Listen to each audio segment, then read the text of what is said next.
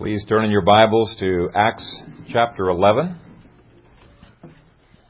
Acts chapter 11, verses 25 through 30.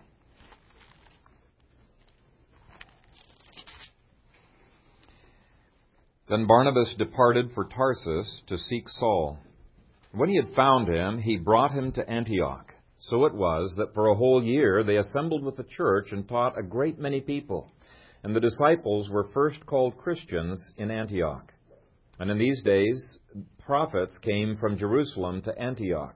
Then one of them, named Agabus, stood up and showed by the Spirit that there was going to be a great famine throughout all the world, which also happened in the days of Claudius Caesar. Then the disciples, each according to his ability, determined to send relief to the brethren dwelling in Judea. This they also did, and sent it to the elders by the hands of Barnabas and Saul. Let's pray. Father God, we thank you and bless you for the word that we've already heard from the lips of Rodney. We look to you now as I preach this word, that you would take my weakness, my frail lips, and that you would, out of weakness, cause your strength to be manifested, that you would be pleased to quicken the word to our hearts and help us to live it out to your glory. In Christ's name we pray. Amen. You may be seated. I think some of you have heard of Charles Tremendous Jones, a very popular speaker. And there is a statement that he has made a number of times that has really stuck with me. He said, "You will be the same person 5 years from now that you are today, except for the books you read and the people with whom you associate." Maybe a slight overstatement, but we ought not to underestimate the powerful impact that people can have upon our lives. In fact, long after they have died, through their books, they can have an impact upon our lives. Some people like dead people better than live people, so they prefer books, but we ought not to underestimate either one. We do have an impact upon each other's lives for good or for better. And today I want to finish up last week's sermon. We were looking at 6 keys to a positive church. And the 6th key is to realize that no one person can do the work alone. Individually, we all have a ceiling beyond which we cannot go. I know I definitely have a ceiling beyond which I can't go. Rodney and I can try as much as we want. We will not be able to get past our ceiling. Now, we can improve year by year as we really strive, but we do have a ceiling. Now, the point that I want to make this morning is that the ceiling of the church can be raised considerably when there is a synergism of efforts. Let me define synergism for you. Synergism is where 2 or more combined elements, and that's the key word, combined elements, have a stronger effect than the sum of each part. Okay, 2 or more combined elements have a stronger effect than the sum of each part. And I'll give you some examples. There can be a thread that is strong enough to hold up 1 pound. And you might think that if you twine 3 threads together, it would hold up 3 pounds, but in reality, it holds up 8 or 9 pounds. I'll give you another example. On May 6th of 2007, there's going to be another horse pull in Dubuque, Iowa. And it really is amazing to see the videos of how much these horses can pull. There's different kinds of contests. The one that they have there, they pull, depending on what class that they're in, between 2,000 and 4,500 pounds. And there are other horse pulls that I've looked at that have larger amounts of weight that are being pulled. At this one, there's a specific number of feet that they have to pull it within a specified period of time. Now, the most familiar story that goes around is about a county fair where the first place horse, who was pulling 4,500 pounds, and the second place horse was pulling 4,000 pounds, were teamed together to see what they could pull. Now, separately, the 2 of them pulled together 8,500 pounds. But when they were teamed together, they pulled 12,000 pounds. That's synergism, okay? Leviticus 26, verse 8 says, 5 of you shall chase 100, and 100 of you shall put... Now, what would you expect if there was no synergism taking place? If 5 chase 100, that's 1 per 20. So you would expect then that 100 would chase 2,000. But that's not what the text says. It says, 5 of you shall chase 100, and 100 of you shall put 10,000 to flight. That is synergism. And there is an excitement when synergism takes place because you are able to accomplish things that you would never have dreamed possible, where each individual was just doing their very best. Every thread is important. And I think a church becomes a very positive and a very powerful church when they take into account this principle. No one person can do the work alone, and that synergism is very important. Every thread is important. Now, let's look at leaders first. And don't write this off if you are not a church leader, because you can apply the principles here to your family leadership. And for that matter, Jones points out that leadership is inescapable. Every one of us engages in leadership at some point or another in our lives. We've seen it with our kids. Our kids lead one another into mischief, or they lead each other into good things. You've seen that. It happens. And so leadership is unavoidable. The question is, are you a good leader? Are you leading people up, or are you dragging them down? Do you have a positive influence, or do you have a negative influence? And even children can have a positive influence upon the church. And so even though verses 22 through 26 are primarily talking about church leaders, I think there are some lessons every one of us can glean here. Now, the first lesson that we see is that leaders cannot be loners.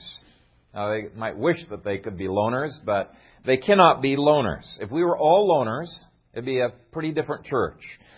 Barnabas worked very well with the apostles as well as with the Jews who were in Jerusalem. He worked very well with the Gentiles in Antioch, and he worked very well with Paul.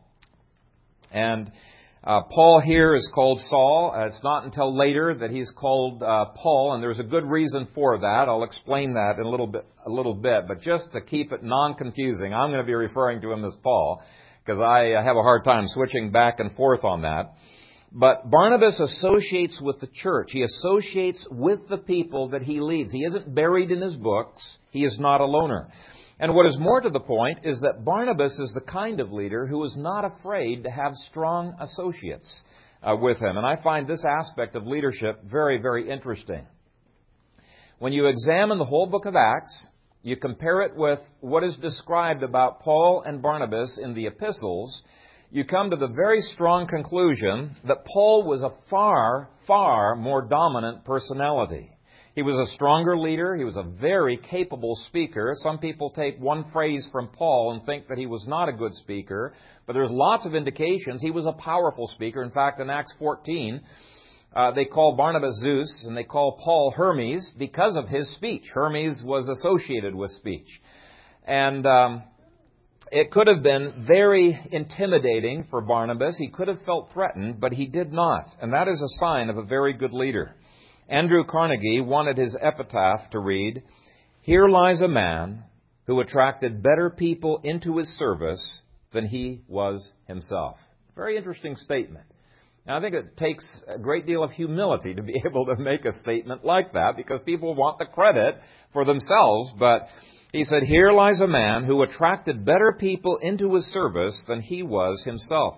Some of the most successful leaders in the business arena have been people who have brought into their circle people who were far more talented than they were. This is one way that we can raise the ceiling of the church. If everything has to go through the pastor, then the ceiling of the church is going to be limited by whatever the ceiling of that pastor is. But if every member takes on his or her own ministry, then that ceiling is raised exponentially. Does that make sense? And so, in one point, this point here, in one sense, this point is connected very tightly with point number 1 that we looked at last week. And what is true of the best church leaders should be true in the home as well. Husbands should not be intimidated by wives who excel them to a great degree in certain areas. That should not be a blow to their pride. They ought to take great pride and great honor in the fact that they've got associates who are stronger than they are. We ought to feel the same way about children who begin to excel way beyond things that we have been able to do. What we're doing is we're multiplying our influence. It ought to do our hearts good.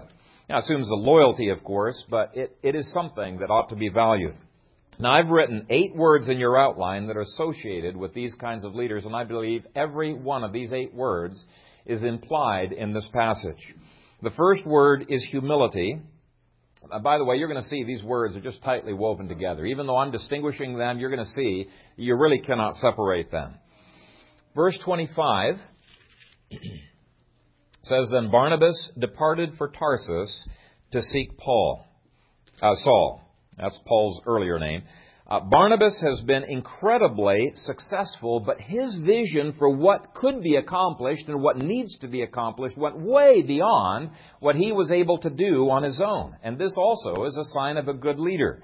He's got a vision that goes beyond his own capabilities, forces him to depend upon God, forces him to depend upon the people that God has placed into his lives. And so here you can see the first and the second words are connected. The reason he needs Paul, he's got a great vision, but he has humility. Think about this for a sec. Both were going to be doing teaching together over the next year, but Paul had a reputation concerning teaching that left everybody else in the dust, with the exception maybe of Apollos. Apollos probably was the more skilled speaker between the two, but Paul was an incredibly brilliant man. If you think about what it would have taken for Paul to have been a part of the Sanhedrin, which prior to his becoming a Christian he was, and what it would have taken to be the star pupil of Gamaliel, you realize this was an incredibly brilliant man.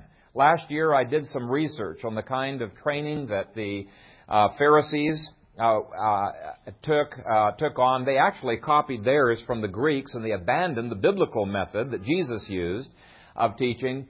But the guys that would have associated with Gamaliel would have had to have enormous memories. I'll just give you one example. If you were to memorize word for word the 3-volume set Systematic Theology by Charles Hodge, the mind that could do that is the kind of mind that would have been associated with Gamaliel. I studied what some of these guys memorized. It just blows my mind. And so Barnabas could very easily have been intimidated on an academic level. Whoa, this guy's way beyond me, but he did not. He recognized that he needed Paul in this particular situation that he was working in. And by the way, it not only speaks of the humility of Barnabas, it speaks of the humility of Paul as well. Paul was ready to be used and not used, however the Lord wanted him to be. By this time, Paul had been disinherited by his family.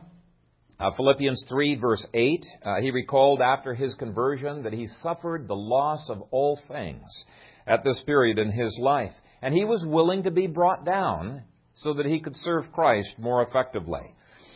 And so Luke doesn't change the name of Saul into Paul yet, because Paul, I don't think, has made a name for himself in the church.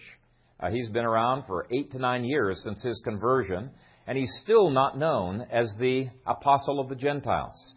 And I think that's the reason for the name change. But in this passage, I just want to focus on the humility of Barnabas. He could have been intimidated about the potential for clashing personalities. After all, Paul was not the easiest guy to get along with. I think we all know people who fit that are not real easy to get along with. And yet Barnabas had what it took to be able to minister with, side by side with Paul. I'm sure there were times that Paul rubbed him wrongly. In fact, there was a clash that comes up in Acts chapter 15, verse 2, where Barnabas and Paul had to separate ways. Paul later on acknowledges he was in the wrong on this. But in order to defend Mark, whom Paul was really abusing, Barnabas had to step in and he had to deal with that. But to me, this shows Barnabas has a willingness to put up with a lot. That takes humility. Barnabas was the primary leader at this point. His name is listed first. Later on in the book, it's not. But here, he's the team leader. And yet, he must have sensed that he was going to fade and that Paul was going to rise. He knew about the prophecy of Paul and the ministry that he was going to be engaged in, but it didn't make Barnabas in the least bit intimidated or insecure. In Acts 14, verse 12, from the reaction of the people who called Barnabas Zeus, called Paul Hermes, commentators assume that he must have been the more dignified of the two. Probably had white hair, in many ways. Well, this is the chief guy. He's the honorable one. And Paul, the one who was very good with speech. And yet, as much as people respected Barnabas and treated him as a leader in every place that they went, it seems almost immediately Paul is the one who was put into the limelight. He's the one who gets center stage over and over again. And Barnabas was content with that throughout the book of Acts. Both of them are going to face some sacrifices. The sacrifice that Paul was going to face is that he was going to be slandered and abused and persecuted and put to death. So those of you who want the popularity and the limelight, you can count on that happening for you. But there was a sacrifice that Barnabas had to make, and that was the loss of status that he was going to face. Both of them were willing to be used however the Lord wanted them to be used. And so I think they both showed forth humility. Now here's what Augustine, depending on which part of the country you come from, what he said about humility to the leaders that he was training. If you should ask me, what are the ways of God, I would tell you that the first is humility, the second is humility, and the third is still humility. Not that there are no other precepts to give, but if humility does not precede all that we do, our efforts are fruitless. Do you want to be a great leader? Then what you need to do is allow the Spirit of God to crucify your pride every single day and to receive by faith the resurrection grace of humility, because humility is a characteristic that will enable you to do the kinds of things that Barnabas did. A positive leader. Pride causes conflict. Humility sees the best in others. It provides a context in which other people can grow and flourish. Humility helps us to avoid judgmentalism and to have the Barnabas spirit that we looked at last week. Now, we've already touched on vision. When we are burdened with a vision that is greater than ourselves, we are energized by that vision. It drives us. It takes us through even the difficulties that we face. And God has given every one of you a vision that is unique because His calling on each one of your lives is unique. We want to encourage you in the vision that God has given. And it's very, very important not to allow the criticism of others or their cynicism or failures that you've gone through, discouragements with the past, to kill that vision. Paul was driven with a vision to reach the Gentiles because this was a part of God's call upon his life. Now, it's been 8 to 9 years. He still is not known as the apostle of the Gentiles, but Barnabas encourages him in the vision that God has placed upon him. This is what D.L. Moody did with his children. When he was dying, he told his sons, if God be your partner, make your plans big. Does that make sense? If God's your partner, make your plans big. And I want to ask you, is your vision bigger than what you yourself can accomplish? If not, what I would ask you to do is to seek God's face daily until you have a strong sense of the calling that He has placed upon your lives. Everyone has his own unique calling from the Lord. I think of the story of William C. Burns. He was a famous Scottish missionary and evangelist in Scotland as well, but he was a missionary to China. Had a very profound influence upon Hudson Taylor and upon Robert Murray McCheyne. But he had a sense of his calling right from the time that he was a little kid and never deviated from that. He prayed with incredible burden for the lost. When he was still a little boy, his mother took him to Glasgow one time, and they got separated in the crowd, and she's frantically looking for him. She found him in an alley with his head buried in his arms, just bawling his eyes out because he had such a broken heart. She asked him, what ails you, lad? And he said, oh, mother, The thought of these Christless feet on the way to hell breaks my heart. And that drove him his whole life. It's no wonder that he grew up, to be a mighty evangelist. That's what God had put upon his life, and there wasn't anything that could deviate him from that. He was a man of vision. Now, churches without vision become ingrown, become self-serving, and filled with critical people. And so one of the things that I would urge you to do, seek God's face until you know what your calling is. Some people's callings are simply to be the most faithful mothers that they can be, or businessmen, and to do it to God's glory, but know your calling. The third word is discernment. Barnabas thinks through all of the possibilities of who could work best in this city of Antioch. He could have called for Peter, because Peter's already shown that he can work with the Gentiles. But Antioch is such a critical, strategic breakthrough into the Gentile world that it really required somebody who had a deep passion for the Gentiles, a calling for them, and Paul was the perfect pick. And whether you're a leader in your family, in business, or in the church, you need to ask for divine wisdom so that you can have discernment in the decisions that you make. The fourth word is enrichment. Barnabas does not seek a team member who's a clone of himself. He seeks somebody who can complement his weaknesses as well as his strengths. And Paul was an absolutely perfect complement for Barnabas. Paul had the ability to break through into situations and to confront tough situations, where Barnabas seemed to have a little bit tougher time doing this confrontation. Barnabas, on the other hand, was able to bring healing into a situation that Paul seemed to be completely blind to. Paul himself, you look at Timothy, you look at Titus, you look at the people he surrounded himself with, he did the same strategy. He pulled people that would complement him on his weaknesses. And so I have no intention of making you all fit the same mold, or, okay, we've got a program, who can we plug into this program? We want to discern, what is God made you for? Now, some husbands and wives are really frustrated with the fact that their wife or their husband is so different from the way they are. Rather than getting frustrated and looking at the glass half full, what I would encourage you to do is say, Lord, why have you made us different? How can I enrich myself by having the differences that are here? We need enrichment. We certainly don't need clones of Phil Kaiser, right? We need people who are different so that the church will be much more enriched. The fifth word is initiative.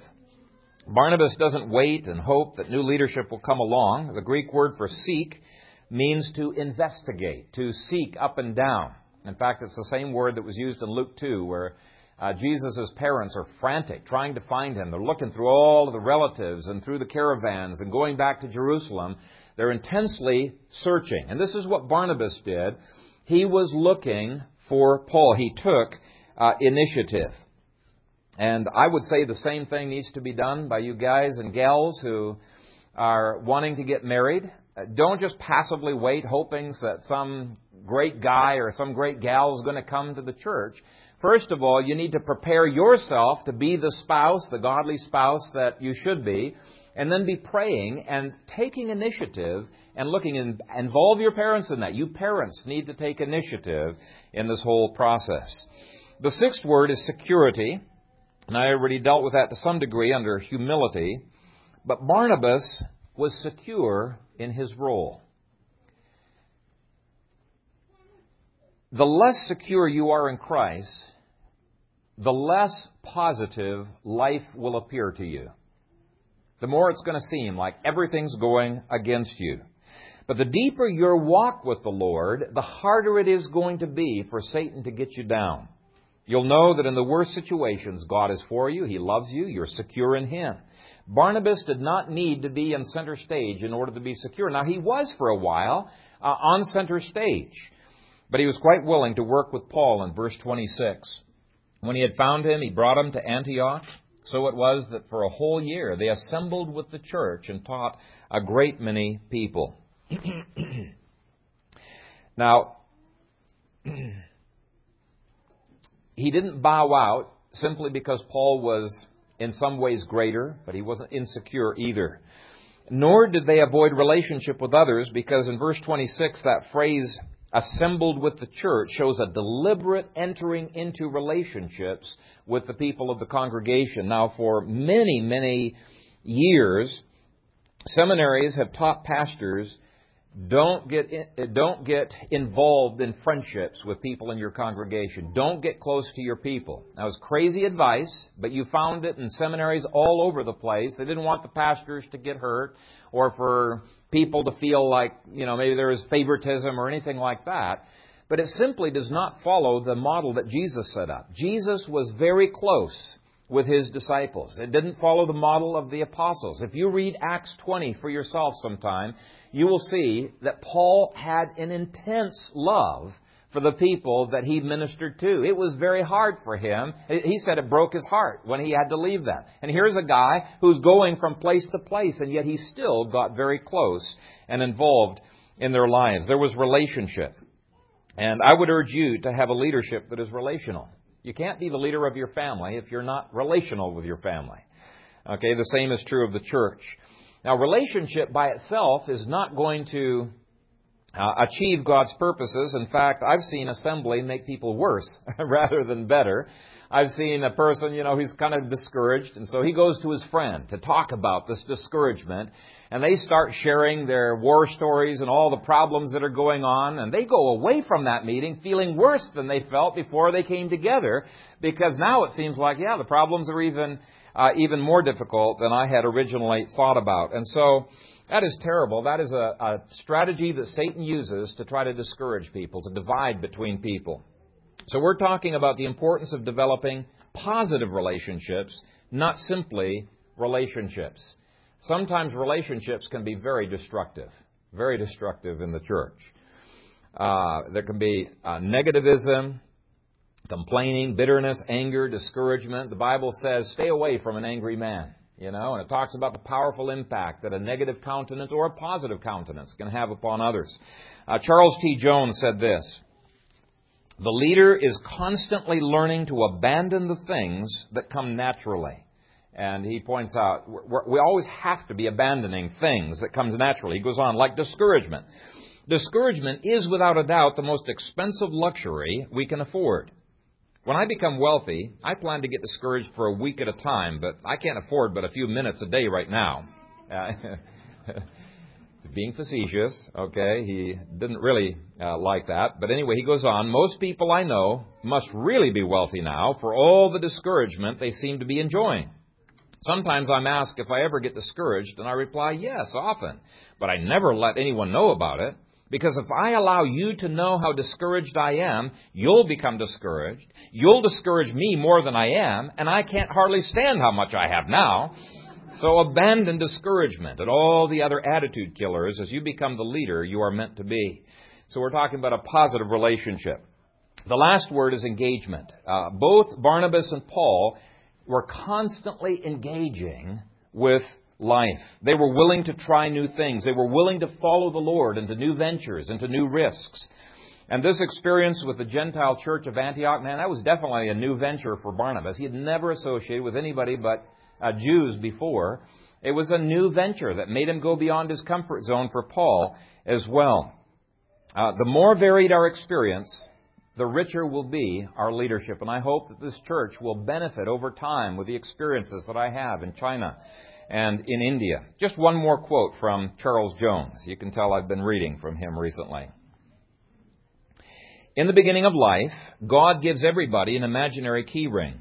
Every time a person exposes himself to another situation, they get another key of experience for their key ring. Soon the key ring begins to fill with thousands and millions of keys of experience. As a person gets exposure and experience, they get to use the same keys over and over again. The law of exposure to experience gets better with the years. Finally, a person gets to know which keys unlock which doors, while the inexperienced don't know if they have a key. All they can do is fumble around and hope to add another key of experience to their key ring. And so this is really to honor age. Even though Paul was more gifted than Barnabas, he had to learn a lot from Barnabas. And he defers to the leadership of Barnabas because he had had so much more experience. Now again, I need to say that experience by itself does not mature a person. If you are what I would say is if you're trying to avoid new experiences because you're afraid of failure, then you're never going to grow. I have failed many, many times, and I'm quite free to admit my failures, but I think I've recognized those things so that I can avoid them in the future. But some people are so afraid of failure, they don't try anything new. Let me tell you something. If you have never failed, it's because you've never tried anything great. You've never tried anything great. There are some people who love to be armchair critics who can tell everybody else what they are doing wrong, but they never get out of the chair themselves. I love the quote from President Teddy Roosevelt that Jonathan brought to my attention last week. He said, "It is not the critic who counts," and yet it's the critic that many times counts for us, isn't it? It's just like, boy, he takes the wind out of our sails, and we just almost like obey that critic. But he says, it's not the critic who counts, nor the man who points out how the strong man stumbled, or where the doer of deeds could have done better. The credit belongs to the man who is actually in the arena, whose face is marred by the dust and sweat and blood, who strives valiantly, who errs and comes short again and again, who knows the great enthusiasms, the great devotions, and spends himself in a worthy cause, who at best knows in the end the triumph of high achievement, and who at worst, if he fails, at least fails while daring greatly, so that his place shall never be with those cold and timid souls who know neither victory nor defeat.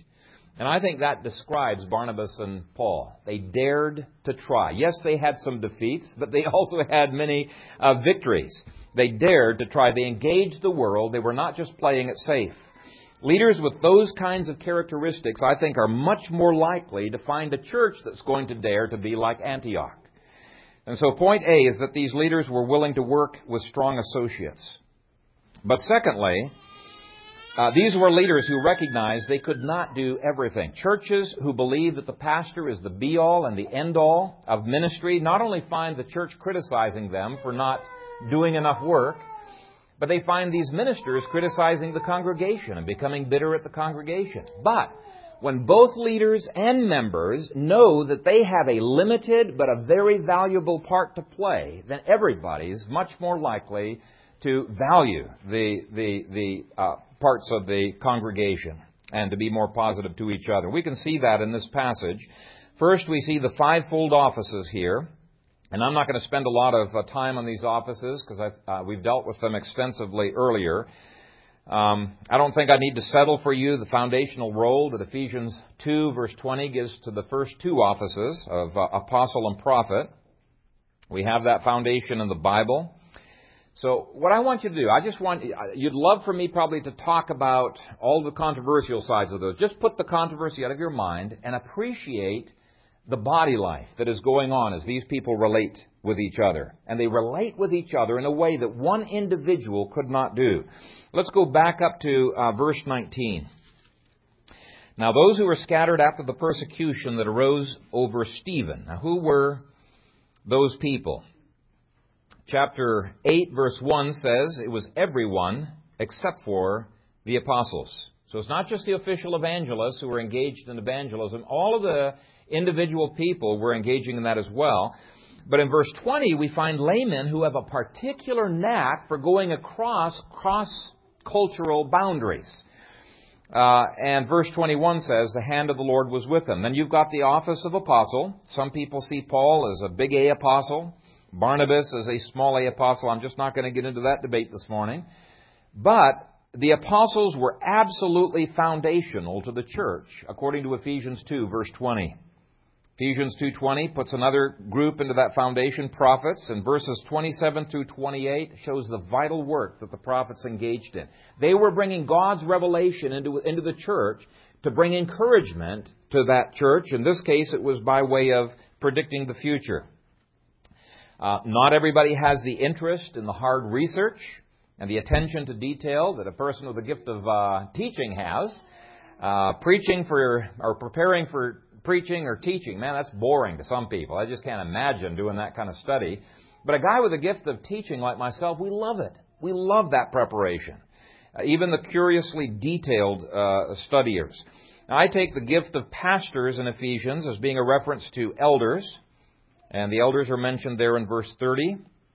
And then, as I've mentioned earlier, it's not just the leaders, but every single member of the congregation that has a part to play in the ministry of that church.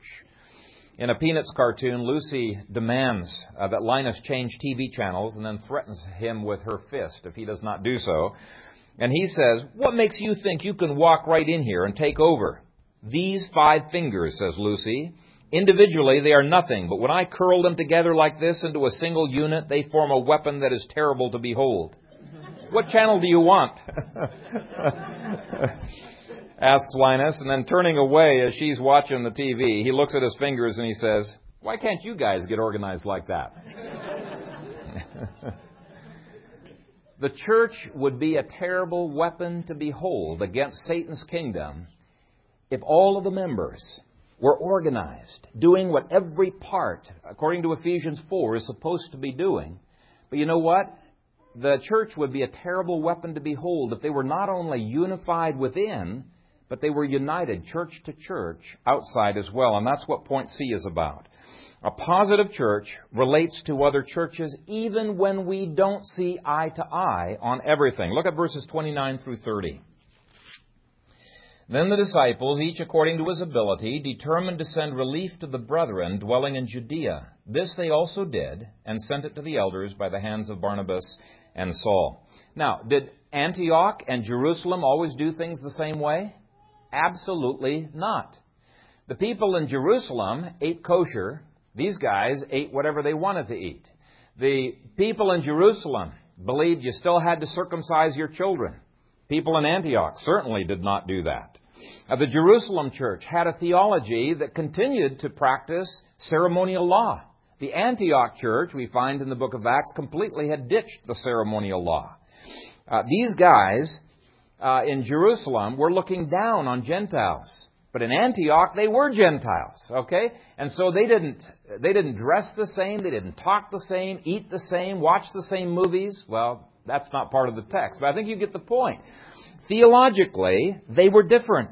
Socially, culturally, economically, they were different. There was every reason to form a different denomination.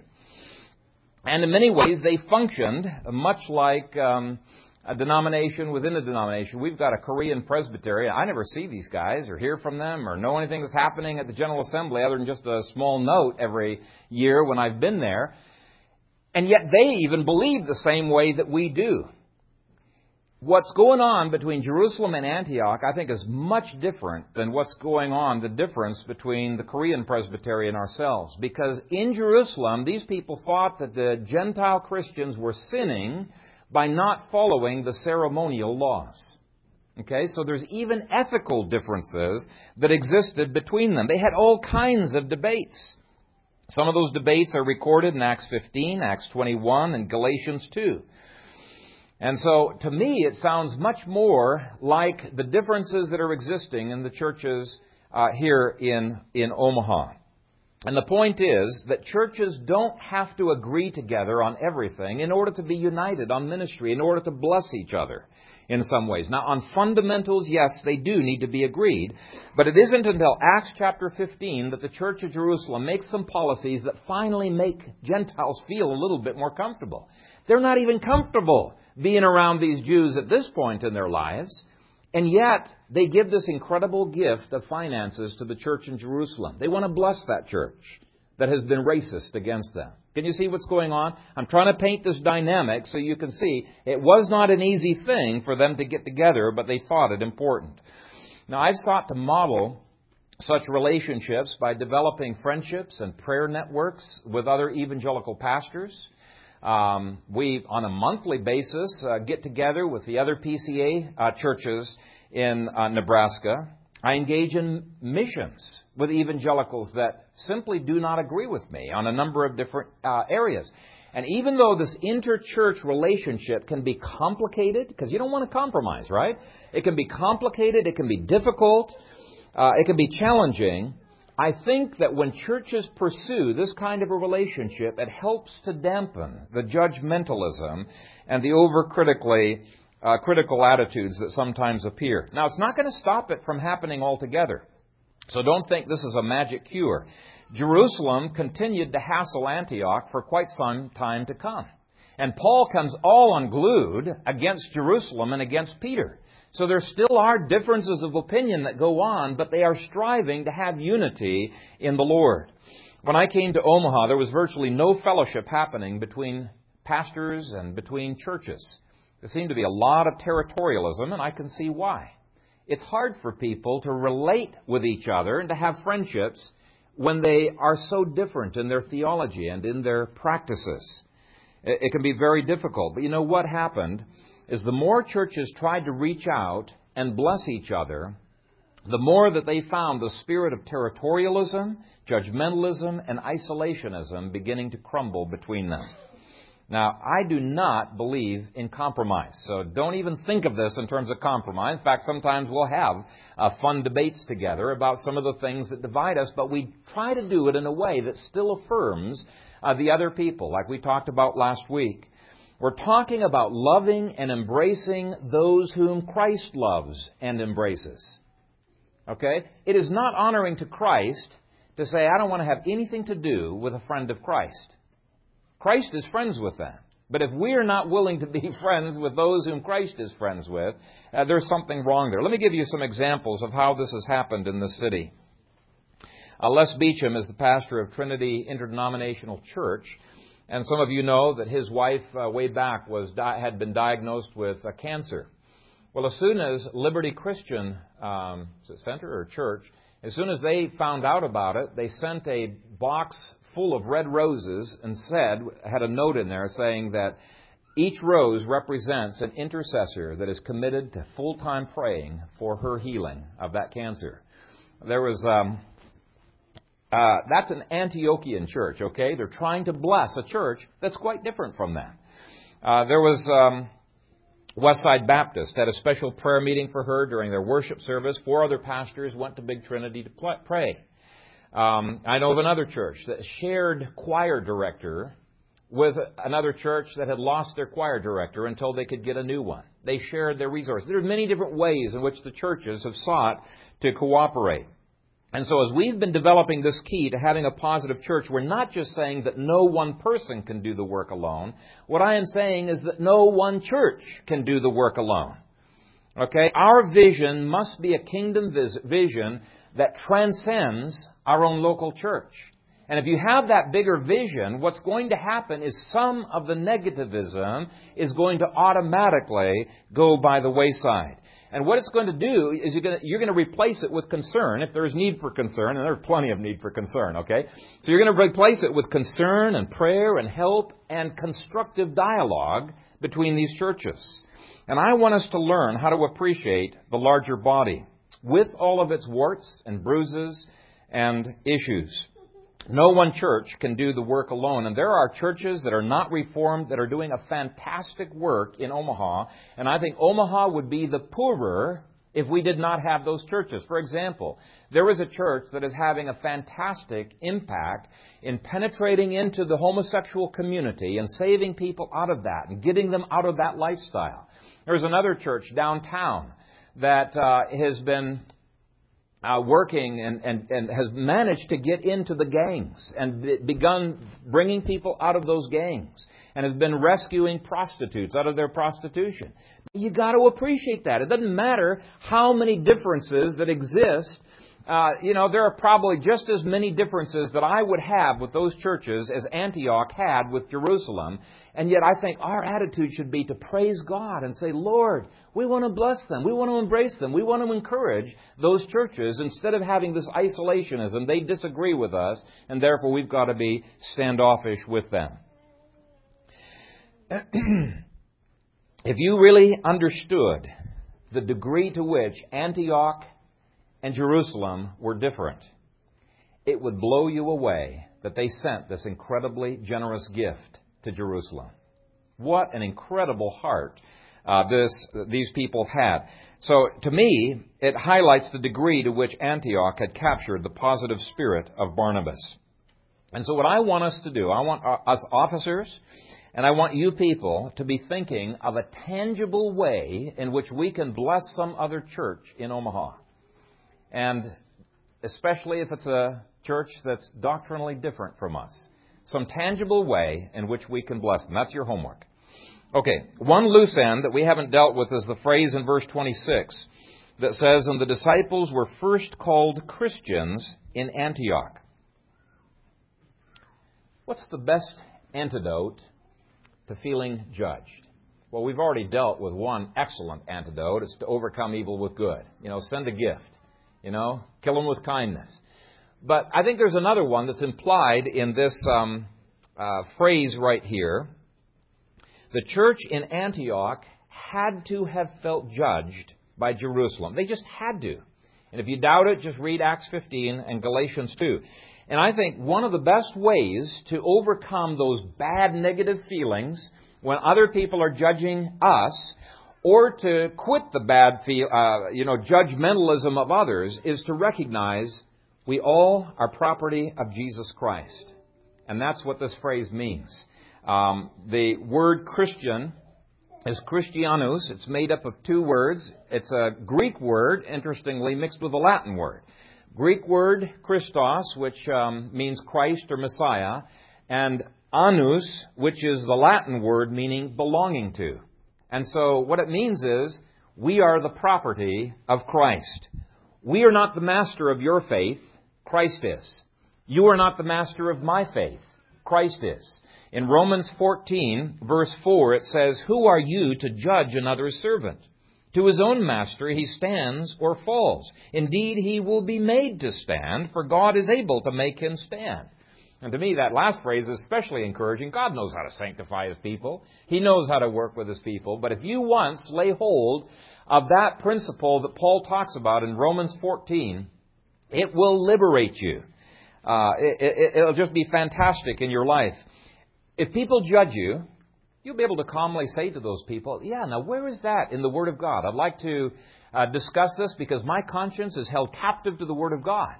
And a lot of times critics won't be able to find any verse, to justify their criticism of you. And you can just say, "Well, if you can find it in the Scripture, please come back to me. I'd love to talk to you about it." Now, if they are able to find it in the Scripture, then you're going to be glad. You're not going to be sad because, why? Your heart is held captive to the Word of God, right? And so it is something that just enables you to relate to differences without feeling bent out of shape. So Paul uses the concept in Romans 14 to deal with the issue of a critical spirit. You're much less likely to abuse Christ's property than you are to abuse somebody else's property. And if you can get it in your head, this guy belongs to Christ, he's Christ's property, I better treat him with respect. It'll help how you relate to him. And when he relates poorly to you, you can just go to the Lord and say, "Lord, I am a bondslave that has been purchased by you. These guys are stepping all over my rights.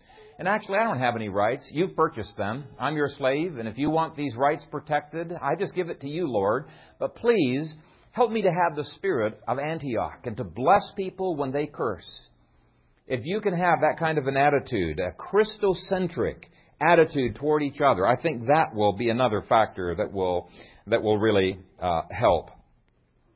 And then finally, there's the critical role of trust that is illustrated in verse 30. They gathered together a huge wad of money, give it to the Jerusalem church to bless them, and Barnabas and Saul are trusted with that huge deposit. This they also did, and sent it to the elders by the hands of Barnabas and Saul. Could you be trusted with that much money? Barnabas and Saul could definitely be trusted. Warren Bennis rightly says, "Trust is the emotional glue that binds followers and leaders together." It's what enables people to take risks in their relationships with each other. It's what enables people to delegate both authority, responsibility and authority. It's what would enable our church to really be effective in the decentralized kind of ministry that we believe in. Trust is important. Now, here's the problem. Trust is like water in a bucket. Now, some people's buckets of trust fill up pretty quickly, like the faucet full blast, and others, it's a dripping approach. And over time, people say, that guy does have integrity. That guy really is faithful to Christ. But what happens is when people blow it, it's like that bucket gets tipped over, and you can't get that trust back into the bucket that easily. Okay? It's not quick to get back in, and each time it is spilled, the longer it takes to fill. And this is one of the reasons you have got to work within your children's lives integrity, trust. I always discipline my children far more severely if they lied to me than if they had told me the truth. And I tell them that. I say, now, if you told the truth, here's the spanking you would have gotten. Whack, whack. But because you lied to me, you're getting something additional. 7 more whacks. They learn pretty quickly it pays to be honest. But you've got to drill that into their consciousnesses. There's got to be honesty. There's got to be integrity. They've got to be people that learn how to trust. And so you put accountability there. You train them. You build hedges, all to warrant trust. But I would say if we are to be a positive church, ultimately our trust needs to be in the Lord, doesn't it? Because He's the one who can change us. He's the one who can change other people's hearts. We can just trust Him to be able to do that. In fact, Romans 14:4, you read that verse again sometime, you'll see, it implies that we're just trusting the Lord, that He can handle the situations we think are so terrible that are out there. And He's motivated to do so. So this whole passage talks about various types of relationships that can affect us positively or negatively. It would have been very easy for the church of Antioch to get bent out of shape, to allow the negativism of Jerusalem to rub off on themselves. Now, to me, that brings up one last very important principle, and that is that the onus of responsibility to deal with negativism is not just upon the people who are judgmental. It's also upon the people who are wounded to not be overcome by evil. The onus of responsibility is on them to not become negative. And so if you have become negative, don't put the blame out there. The blame always needs to come back within and say, Lord, even if they are negative, even if Jerusalem continues to harass us, let us be positive. Help us to have the spirit of Barnabas and Antioch. Let me end with the quote that I started with. Charles Tremendous Jones said, "You will be the same person 5 years from now that you are today, except for the books you read and the people with whom you associate." And so my parting challenge is, make the choices of the books you read this coming year and the people that you develop relationships count. Make them count. Amen. Father God, we thank you for your word. I pray that however poorly I have communicated that word, that the principles of your word would sink into our heart, take root, and blossom, bear fruit to your glory. We pray this in Christ's name. Amen.